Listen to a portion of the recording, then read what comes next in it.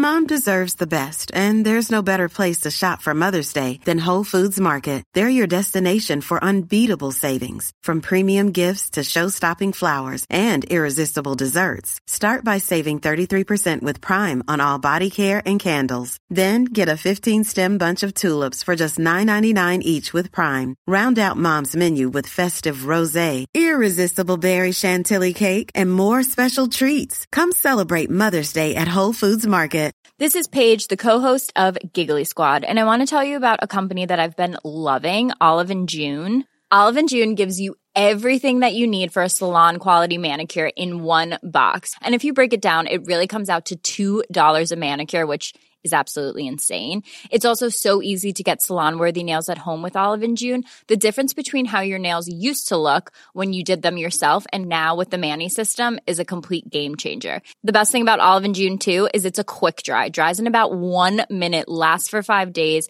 and full coverage in up to 1 to 2 coats. Visit oliveandjune.com/perfectmani20 for 20% off your first system. That's oliveandjune.com/perfectmani20 for 20% off your first system. Everyone knows therapy is great for solving problems, but getting therapy has its own problems too, like finding the right therapist, fitting into their schedule, and of course, the cost. Well, BetterHelp can solve those problems. It's totally online and built around your schedule. It's surprisingly affordable too. Connect with a credentialed therapist by phone, video, or online chat, all from the comfort of your home. Visit BetterHelp.com to learn more and save 10% on your first month. That's BetterHelp, H-E-L-P. Hi gang, Sam here. Before we start this week's show, a reminder, my book, Sort Your Head Out, Mental Health Out of the Bollocks, which is an Amazon bestseller, has just been released in paperback at a very reasonable $10.99. You can buy it now at Amazon or Waterstones or local bookshops, or you can call up my local bookshop, which is called barnesbookshop.com, and they'll send you a signed and personally dedicated copy from me. Anyway, on with this week's show. Hello and welcome to The Reset, a mental health podcast without all the bollocks. I'm Sam Delaney. My guest this week is Dave Wilson, aka Sober Dave. Dave grew up in South London and became a successful carpet fitter who found a bit of fame in his 40s as Dave the Carpet on ITV's 60-minute makeover show. But he struggled to balance his career and his relationships with his heavy drinking. He was an addict who says he was heading for death before a mate intervened in his late 40s to help him get sober. Now he helps others do the same via his sober coaching business, his podcast, One for the Road, his book of the same name, and his massively popular Instagram profile where he dishes out experience and wisdom to those who want to live a fulfilling, sober life. Dave is a brilliant talker with a powerful story to tell, and I was delighted to hear him tell it here on The Reset. I hope you enjoy listening. Dave, welcome to The Reset. Thanks for having me, mate. Real pleasure, mate. You're doing so much to help other people get sober and stay sober, which is extremely inspirational. But today I want to talk to you about your story and what your relationship with booze was throughout your life. How did your drinking story begin, mate? Well, it started back in sort of in the 70s, because I was born in 64 and my mum and dad didn't have a lot of money back then. We grew up in a kind of council house area, and, you know, you'd walk to school and there'd be cars on bricks and stuff like that. You know, my dad was a lorry driver and my mum worked in a factory. And, you know, we had the basic needs like good food. You used to eat good dinners and that, but secondhand clothes. I went to a rough school. And then we moved because I noticed when I was sort of growing up into my early teens, my mum and dad were arguing a lot, you know, and you kind of ignore it a bit when you're that age, don't you? But one day, after we moved, I suppose for a few months, I had to start this secondary school in the second year, and it was a nightmare for me because I didn't have a lot of confidence. I wasn't streetwise. I didn't mix with certain people, you know. I kept myself to myself, and I used to stay indoors and do Lego and Meccano kits and stuff like that when they used to get the taps on the door, like, you coming out? And I used to say to my dad, can you tell him I'm not well or something? Because I didn't know how to mix with people, right? Yeah. But then one day I came downstairs, and out of the blue, there was a letter on the table addressed to me. And I opened it up, and it was from my mum. And it's basically a goodbye letter. And it said, Dave, just to let you know, I've left your dad. I can't tell you where I am at the moment. And bear it in mind, Sam, back then there was no mobiles or anything like that, you know. And I literally had no clue what she had done, where she was. And she said, but I'd be in touch. And I was like stunned. It's like, what? So my mum's not going to be here when I get in from school kind of thing. But then a few weeks later, my dad kind of announced me that he'd met someone else as well. And she used to come round a lot, and I didn't even know this woman. So I used to sit in my bedroom upstairs. And one day the heating packed up, and I could hear him laughing downstairs. And again, didn't have mobiles where you're online on social media or playing games. It was just sitting there with my record player, you know, and probably playing the Bee Gees or something terrible. But anyway, I could hear them all laughing downstairs. So I thought, you know, they got a gas fire and I'm freezing my tits off here. So I went downstairs, and she made it quite clear that she didn't want me around. And I kind of looked at my dad to say, help me out here, Dad. You know, like, this is my house as well. And he walked into the kitchen. And I remember getting off my chair and slamming the door and walking up the road. And I just burst out crying because I was only 14, you know. And as I say, I wasn't streetwise, didn't have loads of mates around me.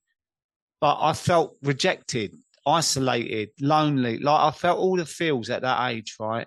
And it wasn't long after that the lads that would knock on my door knocked on my door again. And I thought, you know what, I've got nothing to lose because I might as well. And they used to go up the shops in an area called Carshalton. And a lot of people know this area, actually, who listen to podcasts now. It's called the Circle in Carshalton. And there used to be a really dodgy pub up there. Where's Carshalton, mate? Sort of Surrey, like right. Sutton, Carshalton, that kind of way. And there was a pub called the St Helier Arms. And they used to get some proper gangsters going in there, like Joey Pyle. Some bloke was murdered in the car park. It was proper gangland pub, you know. Yeah. And opposite the pub was an off license. And we used to hang around there. And all the change you might have found down the side of the sofa or pinch out your dad's money pot or what, give to the adults and they would buy you a couple of cans of Foster's. So me being like a bit wet around the ears, and they were all fighters as well, Sam. Like, I hated fighting or anything like that. Yeah. But all of a sudden I'd have this beer and it was like the magic solution for me. And all of a sudden I started being a bit funny and they were going, oh, you're well funny, you are, and that. And I thought, well, I'm accepted now. This is me. I've grown up into a man, you know. And also back then you didn't need ID to go in a pub. And there's a pub there called the Skinner's Arms. They had their own darts team, pool table, proper old pub, you know. And we used to go in there, like in a school uniform, and get basically served. No one give a shit, really, you know. Mixing with the adults and that, you know, we'd get drunk on 3 pints of Castlemaine or something silly in that. But moving on from that, we used to go out. There's a place in Croydon called Sinatra's, and you'd pay 15 quid on the door, and you'd have free booze all night and free food. Like, it's a horrible buffet with flies all over it, and you know. But it was a cheap night out, and we used to go there. But you know, generally in the week, didn't really drink. You know, it was at the weekend stuff. And going through my 20s, I moved to my own flat. And there was a little Young's pub there that my neighbour used to go to. And one day he said, why don't you come down and meet the lads? Now, I was in the carpet game, you know, I was working hard then. And I walked in this public bar. It's called the Newtown in Sutton. And there was Colin the Carburetor, Paul the Plumber. Like, we all had nicknames of what, you know, obviously I become Dave the Carpet. But it was a real sort of sanctuary for the workmen. And my excuse then was, you know, I get work out of this pub, so it's paying for my drink and all that business. Yeah. like the excuse. And it was in a way, you know, like we kept it in family. And the landlord's dad was a butcher.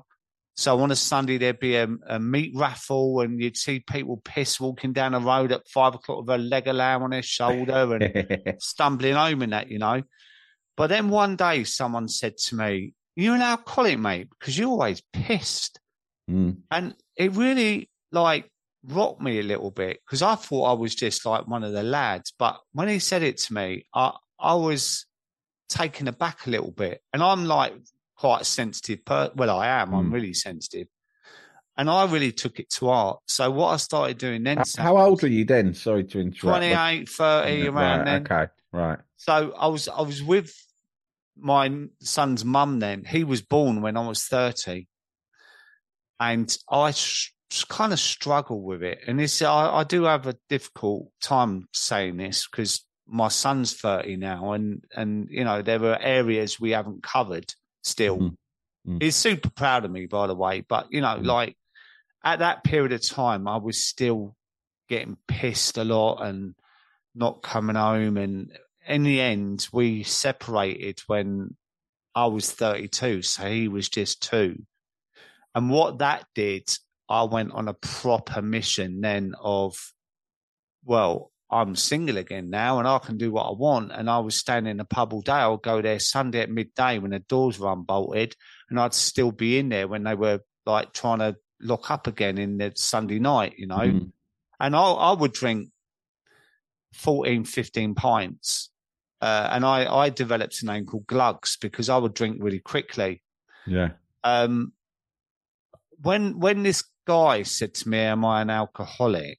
it was off the back of this breakup and a few flings with the barmaid and whatnot. And, you know, I then started buying takeaways from the off license because I thought I don't want to humiliate myself anymore by being always in the pub, people talking about me. So I started taking beers home. Well, I say beers, they were back in the day Diamond Whites. You probably remember them. Because they were on offer, like 8 cans of Diamond White for £4 or something. And then all of a sudden I thought, do you know what? I've got the best of both worlds here because I can go down the pub, see all my mates in that, then leave there looking all right, like I haven't got a problem, go home and drink 8 cans of cider and get absolutely off my box and no one really going to know. And that's what I did for years. You know, I just hid it away like that. But what happened then, Sam, was I started to put on weight. And, you know, I was quite vain back then.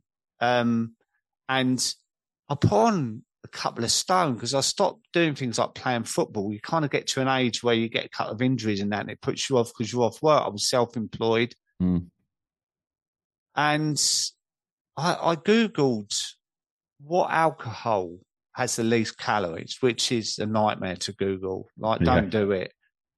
And up popped vodka. And it was around the time I was looking at moving as well. And I bought myself a little cottage back then, and I was 40 years old. So I'd had a good old spell of me drinking then, but it ramped up to a silly pace, you know. Back in then days, you could get 3 bottles of wine for £8 out of Asda's or something. I moved in this house, and it was a couple of 3 miles away from the pub, so I stopped going there. All of a sudden, I'm drinking half a bottle of vodka indoors, which didn't even touch the sides. Because, you know, if somebody can drink 14 pints of lager, half a bottle of vodka is going to do nothing. So then I bought a vodka and realised actually a bottle. And I thought, that ain't going to do anything either. So I started buying litres and thinking, okay, well, I'm not going to drink that, but at least I haven't got to worry about it running out. Yeah. You know how it goes. Within a month, I was drinking a litre. Right, and I wasn't going out. I was a recluse. So I would finish work on purpose around 3 o'clock. So I was working for myself as a carpet fitter, like had my own business. And I would go to Tesco's with a trolley. I would get the whole weekend's booze in. And then I'd park the van up knowing I wouldn't get in it till Monday. And I'd shut the door and I'd have party for 1. And I'd have like my 4-pint cans of Stella and then get stuck into the vodka, pass out, knowing I ain't got to do anything the next day, drink midnight even, after and finish a bottle of vodka, get up in the morning, start again midday maybe, because the football was on, and I thought, well, my mates would be down the pub now, so there's no one doing it. But what I did, Sam, my mental health, like my anxiety and my stress levels, and I got to a real low with it, and I started to wonder where this was taking me, because I was blacking out. I was texting people ridiculous things. I was being really aggressive. I lost lots of friends by the things I said on social media. I'd be really controversial for attention because although I was solitary drinking, I was also bored and all, because I wasn't connecting with anyone. So it was a lot of boredom. And I landed this job on telly as a handyman. You've heard of DIY SOS, right? Yeah. And they contacted me to do a job in Kingston, and I did that and met them all there, and it was like, wow, this is amazing. And it was hard for me because the night before I couldn't really drink. I thought, I can't turn up hungover. And they said to me, well, if you want to come back tomorrow, that we can do a bit more with the team. And the first thing I thought was, I was going to get pissed tonight. I drank, but I didn't go over the top. And I went back the next day, and then I put it on my website and that. And about 6 months later, I got an email from ITV saying, we're looking for a carpet fitter on 60 Minute Makeover. Would you be interested in coming for an interview? Went for the interview, like, what is it, floor 14 or something in ITV on the South Bank. And there were 3 girls there. Interviewed me, and I come away from there and I thought, oh, it is what it is. And I walked into Covent Garden and I got a phone call about 2:30, and it was Laura, and she said, Dave, thanks for coming along for the interview. And I thought she was going to say, but on this occasion we've decided, she went, we'd love you on the team. And again, I was thinking, fuck, how am I going to manage what I drink? And on the Monday, I was driving up to Coventry to start the show. It was on the Sunday night. I had to meet everyone. They was all out on it. And I thought, oh, they're going to be like moderate and whatever. But luckily they weren't. Right. And I fitted in like a glove, like literally it was mad. It was like pissed every night and stuff. But I've become quite a ringleader because, obviously I love a drink and that. So it's like, let's go clubbing. And we were getting at 3 a.m. to have to get up at 5:30 to do the show, Yeah. And this went on and on and on. And basically that fizzled out. It was with Peter Andre and, some mad nights and that. And it got to a point, mate, that my health was so bad in the end, in my early 50s. I was in a relationship then. I was living with someone, and the cracks were really showing in that relationship because I was hiding it. I was lying and, saying I was down the shops when I was in the pub and hiding bottles of wine, bottles of vodka, them little miniatures. They were all over the place like flower pots. And in the end, I went to the doctors because I was so depressed. My mental health, when I say was shot, I was like almost suicidal thoughts. I just didn't want to be around anymore. I was constantly depressed. I was sacking off work left, right, and centre because I couldn't handle it. It was like I'm not saying like not going into work. I'd always go into work, but if I had estimates to do to get to work, I couldn't be bothered to wait until 7:00 at night to go and do the estimate because I might finish at 4. And I thought, what am I going to do for 3 hours when I could be drinking? So I would lose the job basically. And it could be a couple of grand's worth of work, but I was losing it. So financially, I was struggling, but also my mental health. So I went to the doctors and I told him I was really depressed and anxious and that. He didn't even ask me about drinking. He literally said, well, we can put you on antidepressants and whatnot. And at the time, I was taking anything, like I give something to me to stop me feeling like this way. Not, oh, well, mate, you really need to think about your drinking. Like that's the key element there. So he put me on antidepressants and they didn't work, but I was still drinking. But off the back of that as well, my blood pressure was life-threatening. The doctor said you could drop down dead. Still, he didn't ask about my diet or lifestyle. My cholesterol was 9. I had acid reflux where I would literally, like The Exorcist, vomit out acid with no warning. It would just come out. Wow. Everything was going bandy in my life. And I was 20 stone as well. I got up to 20 stone in weight. And when I was, in my 20s, I was 13 stone. So I was a lump of a man. After 3 months, I went back to the doctor, said I'm not working. And he said, we'll try a higher dose then. Let's look at your lifestyle then. Whacked it up to 100 milligrams of sertraline. That Friday, I had a big argument indoors, Easter Friday, Good Friday. And I had a weird thing of always heading for the sea, like just as a retreat. Where am I going? Oh, I'm going to the sea. Like, I'm just going to go down there. I found it peaceful. Mom deserves the best, and there's no better place to shop for Mother's Day than Whole Foods Market. They're your destination for unbeatable savings, from premium gifts to show-stopping flowers and irresistible desserts. Start by saving 33% with Prime on all body care and candles. Then get a 15-stem bunch of tulips for just $9.99 each with Prime. Round out Mom's menu with festive rosé, irresistible berry chantilly cake, and more special treats. Come celebrate Mother's Day at Whole Foods Market. Hold up. What was that? Boring. No flavor. That was as bad as those leftovers you ate all week. Keke Palmer here. And it's time to say hello to something fresh and guilt-free. HelloFresh. Jazz up dinner with pecan-crusted chicken or garlic butter shrimp scampi. Now that's music to my mouth. HelloFresh. Let's get this dinner party started. Discover all the delicious possibilities at HelloFresh.com.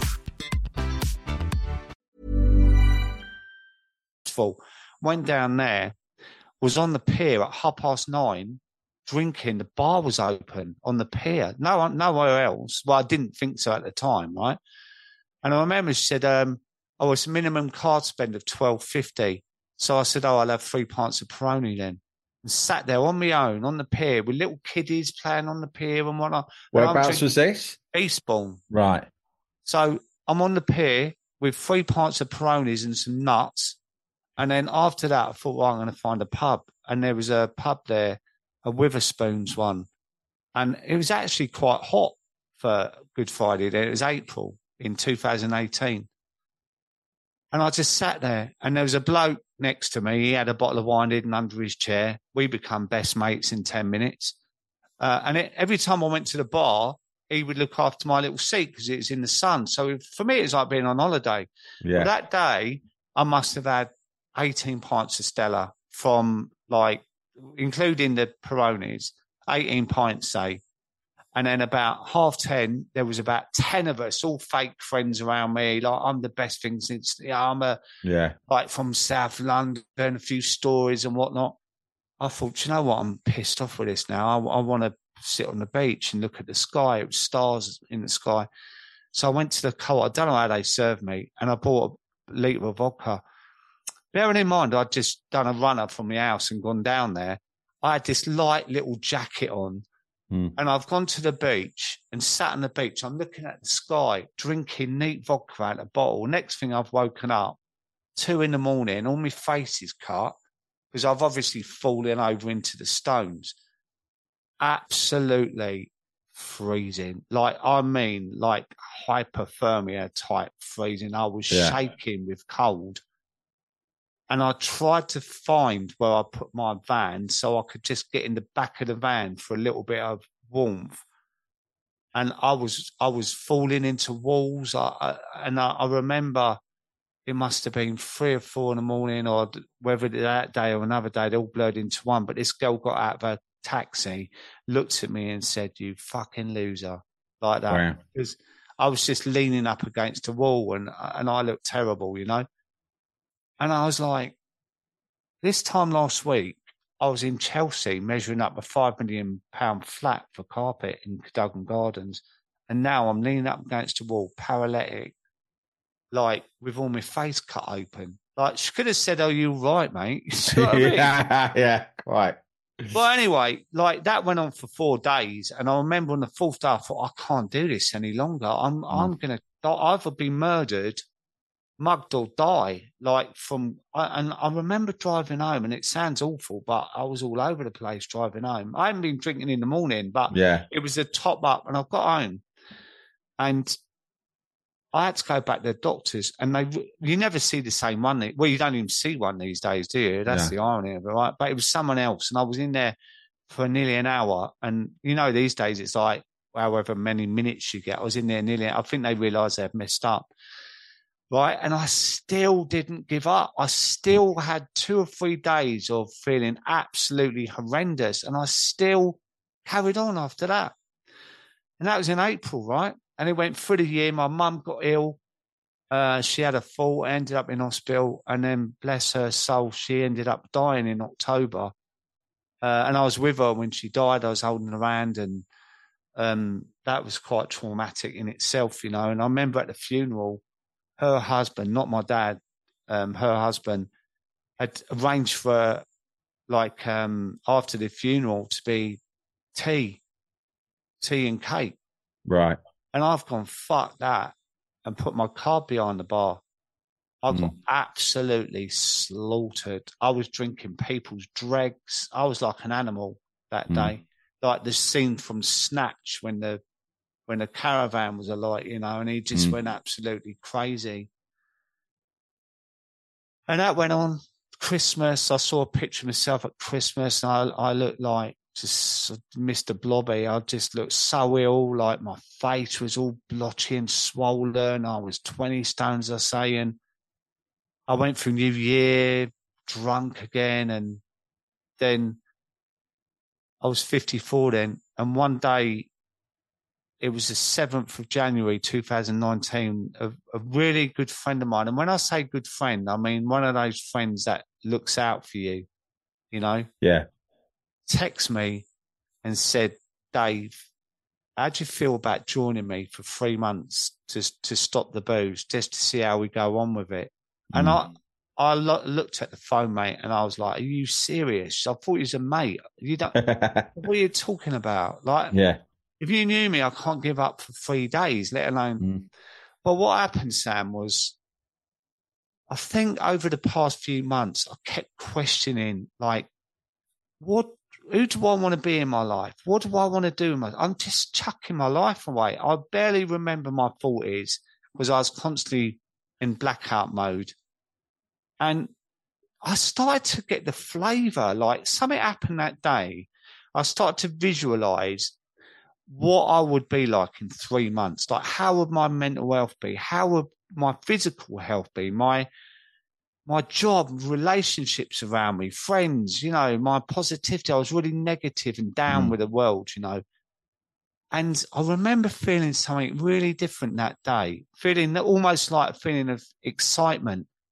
And I texted him in the afternoon. I remember pulling over in this petrol station in Wimbledon, and I pulled over in there and I texted him, "Hi, mate, thought about what you said. Are you in tonight?" Now, this is a bloke who's never, ever in. Like, he's always doing something.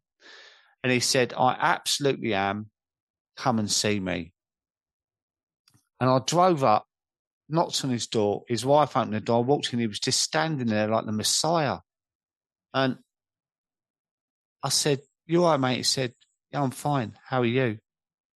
I said, "I've been thinking about what you said to me today." He went, "Go on." I said, "Let's do it." And I shook his hand, and that was it. I've never drank since. Wow. And that was 5 years ago. And it was like a door was opened by the universe somehow, and it had like a 12-hour window for me to go through it. And do you know what the irony is, mate? If he said he wasn't going to be in that night, I pretty much think I'd have drank. Yeah. And there was football on that night as well, because my neighbour says, "Oh, England are playing. Do you want a beer?" And I said, "I don't drink anymore." I kind of committed straight away, but the deal was 3 months. Yeah. But I kind of knew in my head that if I had to do it, I had to give it up. And I went 6 weeks, And he was doing a London to Paris bike ride thing. And I said to him, "Oh, I'll do it with you." And he probably looked at me and thought, you fat. I looked so unhealthy and so unwell. But every morning I got up, we went in his garage, had 2 turbo trainers, the rolling road things. Yeah. And we got on that for an hour every morning at 6 o'clock. And I started to lose a bit of weight and I started to feel a little bit more positive. And I remember walking my dog over onto a common and I saw the pub that I would normally be in, where I'd have 4 or 5 beers, go to Londis, get 3 bottles of wine, drink 1 on the way home in the park and take 2 home.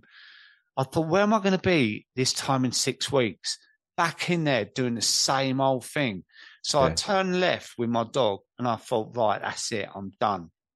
And I created my social media page and I started sort of commenting on there about how it was for me and the changes in my mental health and positivity and how I start to sleep better and start to feel a little bit more upbeat about life rather than always looking down at the floor.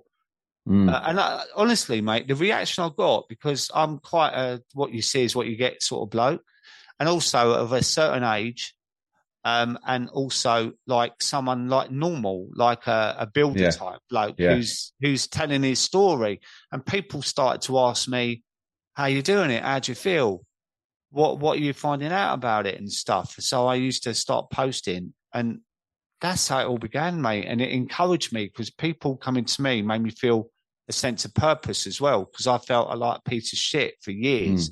I used to look in the mirror, and you know all this anyway, look in the mirror and literally hate myself and talk to myself in the mirror and say, "Look at you, you piece of shit.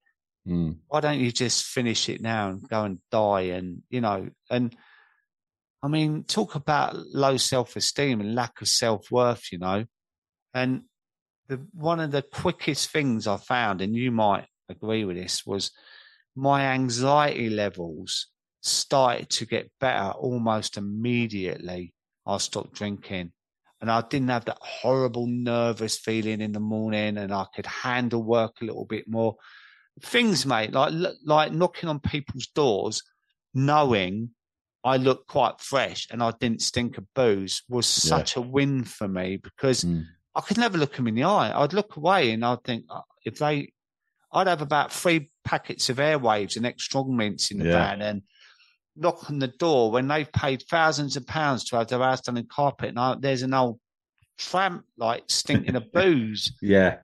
And it was little things like that were big wins for me.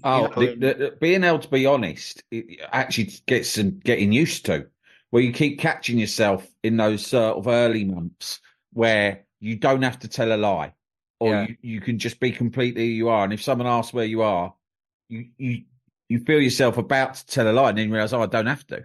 Yeah. Because suddenly, for the first time in years, you are who you say you are. You're not trying to hide anything about yourself, are you? And that's like, I remember that being quite a strange feeling, because you've got so used to like basically bullshitting or hiding things. It's really, but it's very refreshing, isn't it? 100%. And even 6 months later, I was finding bottles in places that I'd hidden and forgot them. And it's like, I always equate it when it gets to that kind of relationship with alcohol where you begin to hide it. It's like an affair. It's like you're having an affair, right? Totally. And you're always looking over your shoulder, and there's always skullduggery going on. Do you know what I mean? Like the planning, and I would wake up on a Sunday morning.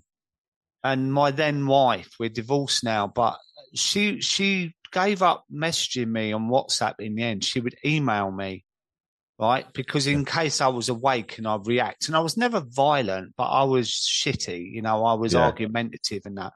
And I'd wake up to an email and it would list all the things I've said and all the things that I've done the night before. And I couldn't remember any of them. Like literally a complete blank.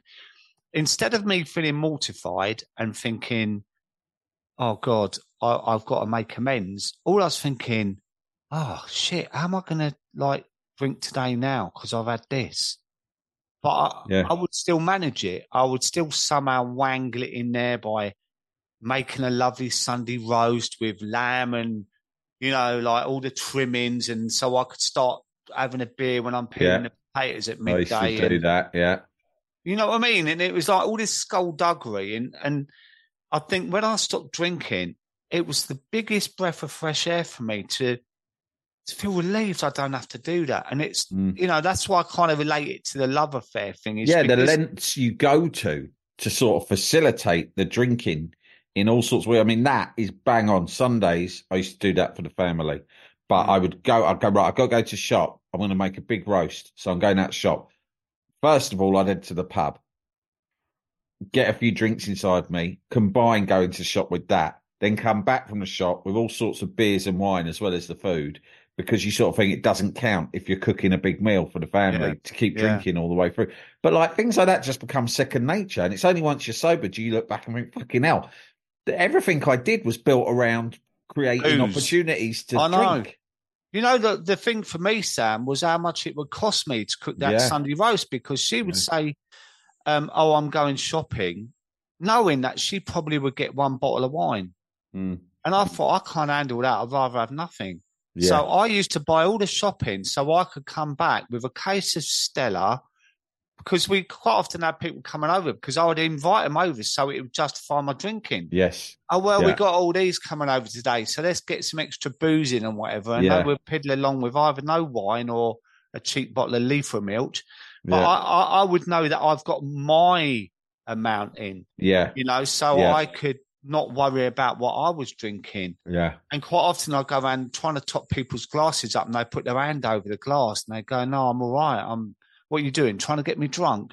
No, I'm trying to justify me getting drunk. Yeah, totally. You know? And then by 6 o'clock, I'm in bed snoring. The amount of times that's happened where I've just slivered off to bed because I'm so drunk. And I look back at that now and it's like, I cannot believe I was that version of myself compared to now. You know, everything has changed in my life now in that 5 years. Everything. Change of career, like my mental health, honestly. When I say about all my tablets, so all the different medications, I'm on none now. Wow. I was on 5 medications. You know, I'm not on antidepressants. I don't need them. I'm having a good life. It took me a while to wean myself off. I never encourage people to just stop. So I wean myself off, but I don't get acid reflux. My cholesterol's down to 5 from 9. Yeah. My blood pressure is 124 over 82, you know, and I'm knocking on a bit now. I've lost 2.5 stone. And guess what, mate? I have climbed a couple of mountains, but I never say that you don't need to be giving up drinking and jumping out of planes, climbing mountains. I did that for my own benefit, because all I've ever done is go on holiday places like bloody Benidorm and Kos and that on lads piss up holidays. You know what I mean? So I went to Morocco last year and I loved it so much. I ended up going to Nepal and I did that. But I'm hanging my climbing boots up, mate, because that was hard work. Right. So, but the amount of opportunities that open up to you, and what's ironic is that you still see people who think one of the main things people, and I know you coach people, you're a sober coach, and so you must hear this when people are still yet to start their recovery, is that people still associate it with this word boredom. And I'm looking at, it'd be boring. And I know that's what I thought. And I'm sure that's what you thought. You kept, I just kept thinking, well, that's just fucking boring. And I would look at people who didn't drink, like you're describing people who come over for dinner and not want a second glass of wine. And I'd think, that's fucking boring people. What they do? And I'd think things like, they're bloody wasting their life being bored. Yeah. And it doesn't occur to you that the reverse is true. Yeah, it's but you have to get through it. And you think of all the fun that not only your mind is open to, you've got the time and crucially the energy and enthusiasm to do. But then, but the booze in life is so limiting because you've only got one way of having fun. It's really unimaginative. You've got one idea to have fun, and that is to pour a liquid inside of you to make fun. And it doesn't really matter where you are. You could be on holiday or you could be in your own flat like you were. You know, you're going to feel the same either way, basically. You just want that feeling. And it's so limiting, isn't it? It's limiting, mate. But I think at the time for me, I didn't really know any better because I've been doing it from 14 years old. And, Gabor Mate says, not why the addiction, why the pain. And I realised that, my first wife, was unfaithful to me. I was quite young when I got married, probably a rebound off my mum leaving and that, my dad meeting someone. I got married quite young, and that went bandy in my 20s. And my mum leaving and stuff, I think I was numbing out a lot, and it became a coping mechanism for a lot of years. And when I stopped drinking, I realised that I couldn't do that bit on my own. So I got help with that. I got a therapist, and he was brilliant. I got with him straight away, and he was what you see is what you get kind of person, and he challenged me on a few things. And, you know, together we kind of broke it all down and put it back together differently. And then I trained to be a counsellor as well for 2 years. And that's what kind of led me on to doing what I'm doing now. And I'm retraining to do something else now, which is exciting. So it's an endless road, adventure, I call it, of when I was 54, and when I say I was looking down at my shoes, it's because I was down on my luck with everything. I had no money, my relationship was going bandy, my health was out the window. And I looked to myself, thought, is this it then? Like, after a whole life of working, and is this what I'm left with? This shit? And I realised that all I had to do was remove one thing to change everything.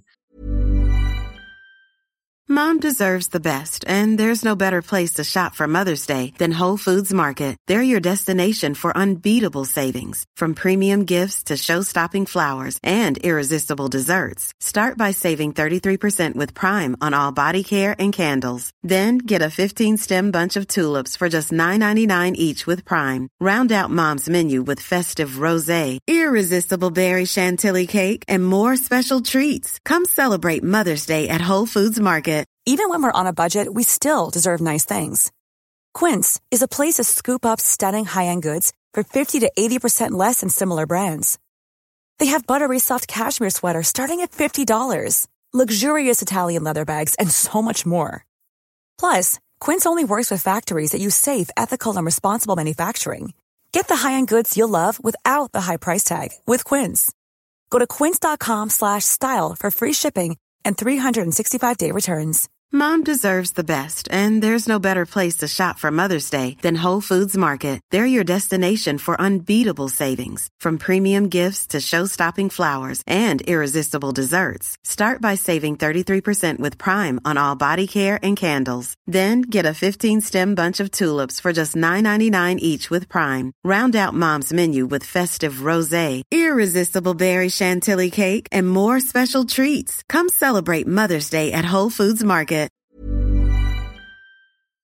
And what you say is fascinating about is quite often the reverse, which is true, because I was so narrow-minded. Like, I hear people say it to sober people now, and that I think, well, I have a bit of compassion, because I think, well, that's what I was like. Yeah. Because I realise now that we're just holding a mirror up to them, because they don't understand it. And that's how it was for me. I didn't understand there was another option in my life other than what I was doing. And there's also a part, I didn't want to stop doing what I was doing because it numbed the pain. Yeah. And I couldn't handle life without it. And that's a lot of the problem people have now, is they don't put something in place when they stop drinking. And so you can't just rack the days up and white knuckle it, because it's a shallow existence. You've got to fill the void with things, you know, and that could be re-education, could be joining a community, and there's loads of them around, like challenging yourself outside your comfort zone, going to live gigs and listening to the music without drinking. Initially, you might think, oh my God, once you do it, it's a completely different level, you know. Yeah. That's one of the main things I've done, is live music without being pissed was something I think I had zero experience of at all, and going to football. Two things that I've been doing my whole life, and I think certainly with music, I'd never been sober in my life. First gig I went to was when I was 16, and we got pissed, and I just associated it with going out and getting pissed. Now, my favourite thing to do is to go to a gig, and you're stone cold sober, and you absorb this incredible experience, and you almost feel guilty about the amount of nights you missed out on, because you instead of watching these artists and experiencing it, you would just experience being pissed. It's like Christmas Day. the feeling of being pissed is exactly the same wherever you are and whatever you're doing. You know, so it just, I look back and I think, fucking hell, I had some really great experiences that I pissed up the wall. Yeah. Well, you say that. I went to see Eric Clapton at Wembley and he was singing Tears from Heaven because you know about his kid that died. Yeah. And I was so pissed. I couldn't find where I was sitting or standing. And I was just standing there looking at the big screen with him on it, totally oblivious to any of the emotion around it. I was just like, fucking hell, where am I sitting? Like, I missed all of it because I was so pissed. Simple Minds. I went to see Queen. Like, Queen. I mean, what a gig that was. Yeah.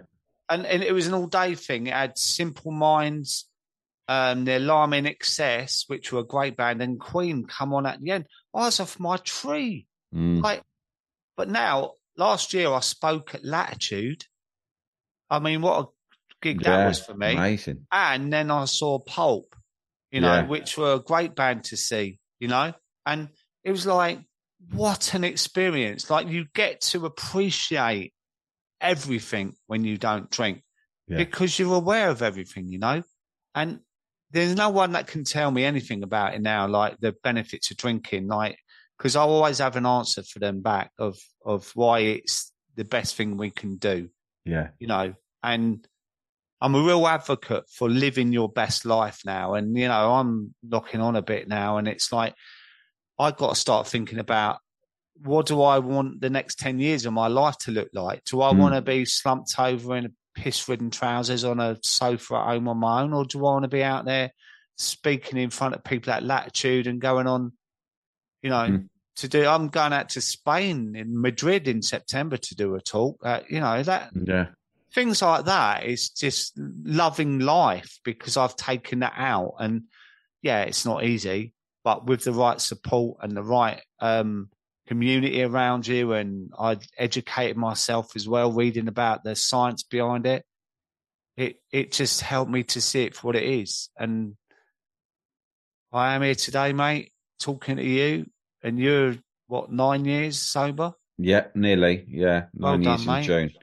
Brilliant. Cheers, mate. Well, there's so much overlap in our experiences, and you're a really inspirational person to listen to, mate, and the work you're doing is incredible. What's the bit of advice you give to people who are still not quite there yet, but are thinking about it and aren't sure? I think be open-minded about it. I think setting a goal is a really good plan, right? So a lot of people do dry January and they fall off in February. For me, explore the idea of it, right? You can set your boundaries around it, like with your social events, because there's always something coming up in there that puts you off. There's always a lad's night out or a birthday or something coming up. So say, do you know what? I'm going to give myself a month off booze. And in that month, I'm going to listen to some podcasts and I'm going to read some books and I'm going to get back into my exercise and I'm going to start to eat properly, like takeaways and stuff. And I want to see where I can be at the end of it, how I will feel, and treat it like a bit of an experiment on yourself. Surely you deserve that. And at the end of the 30 days, you can reassess it and go, do you know what? I'm going to carry on for another week or another 2 weeks and whatnot, and just go with it rather than go, that's it, I'm done, because that can feel too hard sometimes. And I think that's a real act of self-love to be able to do that to yourself and give yourself an opportunity to see what it feels like to take that out of your life, you know. And I guarantee you, after a month or a few weeks, you will feel like a different person. And then you can overcome it with your mates, say, do you know what? I'm carrying on because I feel fucking great. Yeah. You know? I'm just before I let you go, I'll tell you one of the most powerful things you've said is when the moment in which, after your mate had made the suggestion to you, you started to just think about who you might be. And I think that's really powerful because you started to think about it in a way that wasn't negative. And I think that I'd always just assumed that me without booze was a different person and someone who'd probably have less fun and be less happy and less relaxed, right? Yeah. And in fact, when I started to think, well, maybe there's a different version, and you start to do like a positive version in your head of who you might be. And you think of things like just some very basic things like I would be slimmer, right? But you think of all the energy and the different fucking hobbies that you've always wanted to do but couldn't, or the amount of extra things you can get done in your career or whatever it is. It's really nice. Some people dwell a lot on how negative they are when they're drinking. So you're saying, oh yeah, I was looking at myself in the mirror and thinking, what a piece of shit. But that's tough too, because I spent many years thinking that about myself, and that made me drink more, because if you're being self-critical, that gets you really down. You feel like shit. And then the best way of getting rid of those really depressing thoughts and feelings is to get another drink inside you. And so the cycle continues. And I think when you said that you started, something happened that day that put a thought in your head that I think for a lot of people is rare. Like, what's a positive version of me that I could look like in just a few months from now if I stopped? And I really related to that, because I think something planted that seed in my head as well. And I think that was a turning point in my mind at the same time. So I think what you said as well, if people are sitting on the fence, right, that means they're already worrying about their relationship with booze, right? Yeah. Because you don't go from A to B. There are crossovers, right? So for me, it was a few months before that when bottles were being found and I couldn't remember putting them there. And, you know, the acid reflux, vomiting and stuff is like, I started to question it. And so if anyone's listening to this, they're beginning to question it. And that doesn't mean that you'd be drinking every single night, getting drunk. You know, it could be binging at the weekend. You could be going 2 or 3 weeks, but then having binging. Yeah. If it's a problem in your life, then maybe it's time to start exploring the idea of taking a break and doing it bit by bit, rather than in one foul swoop and coming out of the closet and going, hi, I'm sober. It's like, just do it your way. We're all different, right? We all might have, you and me could drink the same amount, but your life is different from mine.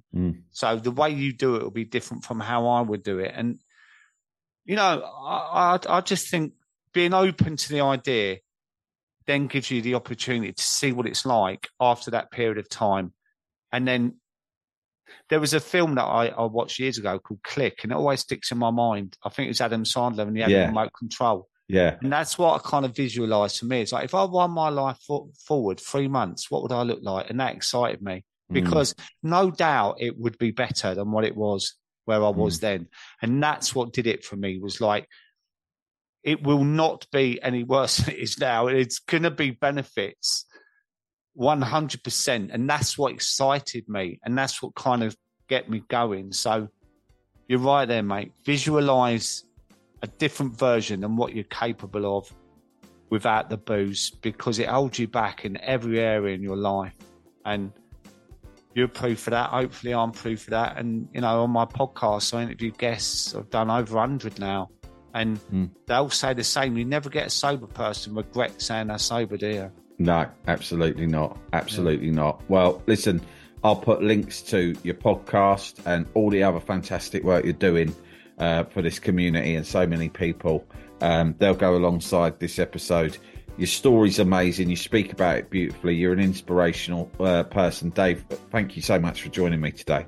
Bless you, Sam. Appreciate you asking me, mate. Thank you. All the best.